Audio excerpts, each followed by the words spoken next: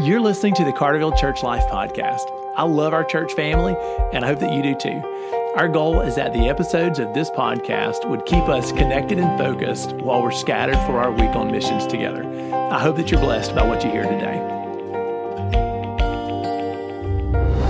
Hey, church family, welcome to the podcast. I wish you were in the room today, but you're not. Tell you who is. Today, Matt Geringer's in the room with me, and so is Pam Pickle.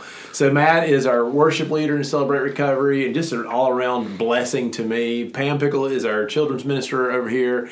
And today, I want to talk about worship in the fellowship hall. So when our COVID numbers jumped back up a couple of weeks ago, we had to figure out how to care for our congregation the best that we could. We know that some people are going to watch the live stream from home, and they need to. If they're a high-risk individual and concerned, and they need to. That's great. So we're glad to have live stream user numbers, peaking again. That's great. Lots of folks are worshiping in the sanctuary. I think this Sunday, I don't remember exactly the number, but it seems like we had just over 200 people in the sanctuary this Sunday. Of course, our sanctuary holds tons, so you can kind of imagine, we're spaced out every other pew. But we had this idea to create a worship space on campus that was at church where people could have some sense of community. They'd be in the room with other families, but it also might be kind of a family-friendly, family-fun environment. So we're streaming the live stream into the fellowship hall, which, Matt, I know that's a space where you're super comfortable because you are, right. You're on the platform in there all the time, right? Mm-hmm. But I wonder what it's like, and I'm going to ask you in a minute, I wonder what it's like to be in there and not be the guy on the platform, be the dad, with his kids in church. But we're using the fellowship hall as a family-friendly worship space on Sunday mornings, and I just wanted to share a little bit about what that's like. So, Pam, I want to kick off with you, right? Because you were in the room when we thought of this. I mean, we, last year when we were dealing with COVID, we needed to create what we were calling then, it's an overflow space. We needed to create a place where people can have a little more room if the sanctuary fills up. And nobody wanted to go into the fellowship hall. People would say, "Hey, Ben, if I'm going to watch church, I'm going to watch it from home on my couch. I'm not going to drive to church." And I totally get that. Then it clicked in our minds that the people who were telling us that were empty nesters and not people with kids. And that's where, Pam, you may be the one, I can't remember if you were the one that said, but wouldn't families love being able to be around a table and they can take notes, they can talk, they can ask questions, and nobody minds if they have the wiggles. Was that you? Did you think of that? Maybe. It sounds like a Pam thing. Maybe you did, but you've been kind of the host of that space, right? That's been your own little game show for the last couple of weeks.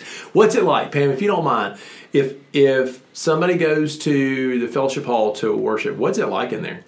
So one of the ideas that we had was that we were trying to create a space that families could feel comfortable if the kids made noise or if they talked, but also because it's really important to me that kids learn to worship. And I think that parents get to teach worship in a way that nobody else does. We can't do that in a children's church space or another space where there are adults who don't know their children. So the idea is to create a space where parents feel comfortable to teach worship, but also it is the one thing that they get to do that their children get to do for eternity.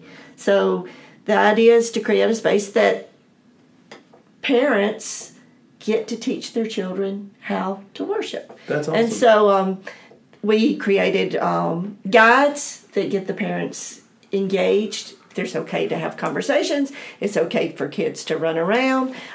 It's been really neat for me to watch, though, parents worshiping with their children. Yeah. And so they're just engaged. And so instead of feeling like, I've got to keep them quiet, everybody's in there with the same, they're in the same boat. So if they run around, if they talk, it's not a big deal. We love listening to those conversations. Well, and that's one thing that I realized really quickly is because our Bash, our 2-year-old, first he got out of his chair and then spilled all of his Fruit Loops all over the floor.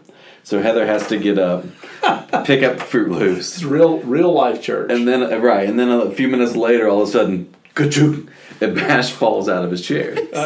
And we're both, our first instinct was to look around to see who noticed, and everybody noticed, but we realized, we're all in the same boat here. Everybody here right, you got so Bash is 2, right? Bash is 2. And right now we don't have, our preschool is not open yet. We hope that it will be open this week, right? Correct. But right now, if you've got a 2-year-old, Fellowship Hall is a fantastic. So here's Bash with his mom and dad kind of in church. Right, and so to kind of parlay off with what Miss Pam talked about with families worshiping, there's just one little small thing that made such a big difference, which is if you're in the sanctuary and you've got your kids, you're in a pew, you don't have a lot of room to roam. Yeah. And so, including if I'm having to hold Bash in a pew in the sanctuary, I'm kind of caged in myself. And you're worried about who all's watching. Is he wiggling too much? So it was so nice yesterday to, Bash obviously wants to be held all the time. So to be able to hold Bash and be able to move with the music and be able to kind of saunter around a little bit was really, really nice. It kept him engaged. It was, I wasn't able to raise my hands in worship at that point in time, but I was kissing on Bash. We were kind of swaying with the music, and it was just kind of such a cool worship experience. Shepard standing on the chair next to me. He's got his arm around me. And so from a relaxed standpoint, it allowed us to be kind of our family unit, but we also were able to pick up on the energy from other families too. When you're at home and you're sitting on the couch and you're watching the live stream, there's only so much engagement you can do.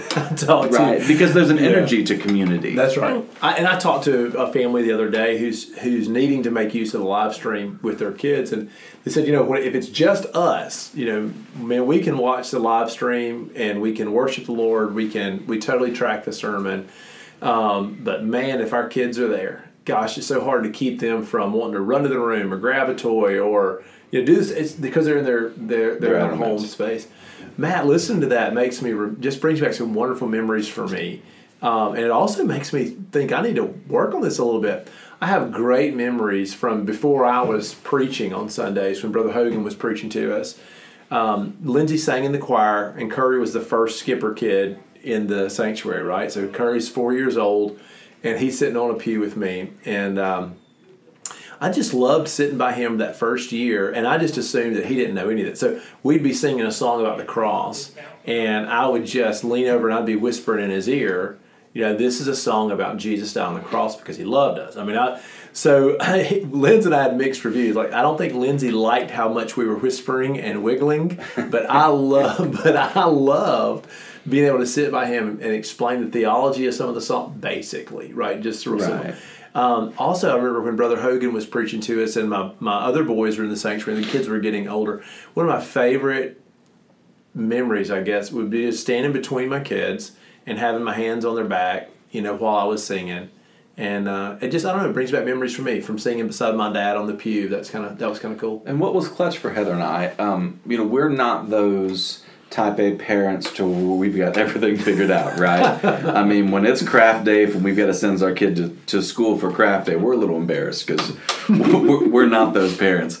So it was really nice for us to be in a community on Sunday morning in a fellowship hall to where we could feed off other families' energies. Does that make sense? Yes.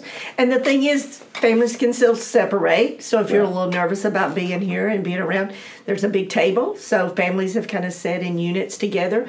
But still, they can have community. And so that's been really important. And I'm amazed that children multitask so well. So, you think they're not paying attention and they're filling out their sheet or they're coloring or whatever. And then they're all of a sudden asking their parents a question. And so it's been really fun to watch that. And you have to have pipe cleaners. Yeah, you have to have pipe cleaners. So, all right, a couple of questions just for the guy who's never been in there, right? Because I'm in the sanctuary on Sunday mornings right now, so I don't get to worship in the fellowship hall in that environment.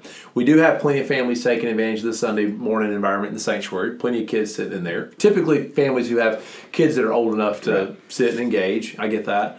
But what's the expectation? How many, what would I expect if I went? A couple of questions. How many people are in there? 5 people, 10 people? How many people are in there? We started out at about 15, and the last couple of Sundays we've been right over 40. So it's growing every Sunday. It's fantastic. Okay, and so the layout is tables. So I sit at a table with my family, and we put our Bibles on the table. We've got crayons, markers, pipe cleaners, because everybody can play with a pipe cleaner. Even adults play with the pipe cleaners. And then there's worship guides. Yeah. So there are several questions that parents are encouraged to answer with their children as they listen to the sermon. So are there any examples, like what if I don't have kids, right? But I want to be in community. I need to get out of my house. I want to worship Jesus at church, but I'm uncomfortable I want more space. I want to be in control. Are there any adults in there that aren't people with little kids? Several. Oh, really? Okay, cool. Yeah. Great. And there's free coffee. There's coffee. I'm down with that. I'm not worried about spilling coffee in the food. on the carpet. Thank you. I appreciate that. Please don't spill coffee on the carpet. We got so many stains that I want to get rid of. And also from a standpoint of the worship experience, you get to engage in the worship from a pretty nice sound system. Yeah, that's right. So the sound system, I had to turn it down a couple times when the drums got a little crazy. But it was a very nice experience from, when you're at home and you're just listening through your TV, we don't have surround sound. So there's something to be able to feel that music a little bit, which was nice. Excellent. All right, well, we'll wrap up. I'm looking at the podcast time slot today, and I want to kind of wrap this one up and bring the plane down. I know there's been some funny stories, and Pam, you told me that I think Harrison was running around saying something transitory. What is transitory? That was a peculiar word that was in this scripture that we read, and it popped up a couple of times. So he was running around and asking about that's funny. And you've told me other stories about the things that kids heard in the sermon and drew in their drawings, and it's really cool to me to get to that. But I think the thing that I like the best, right, is that it's a creative way for us to try to meet the needs of our families while we're worshiping during a pandemic. And in this setting, the one really great value is you get that extra space to whisper what the song is about, to reach over there and show on the Bible page where we're reading, to answer a question. And I kind of like that. I think that's really neat. I think it allowed the kids to be a little bit more relaxed too. Yeah.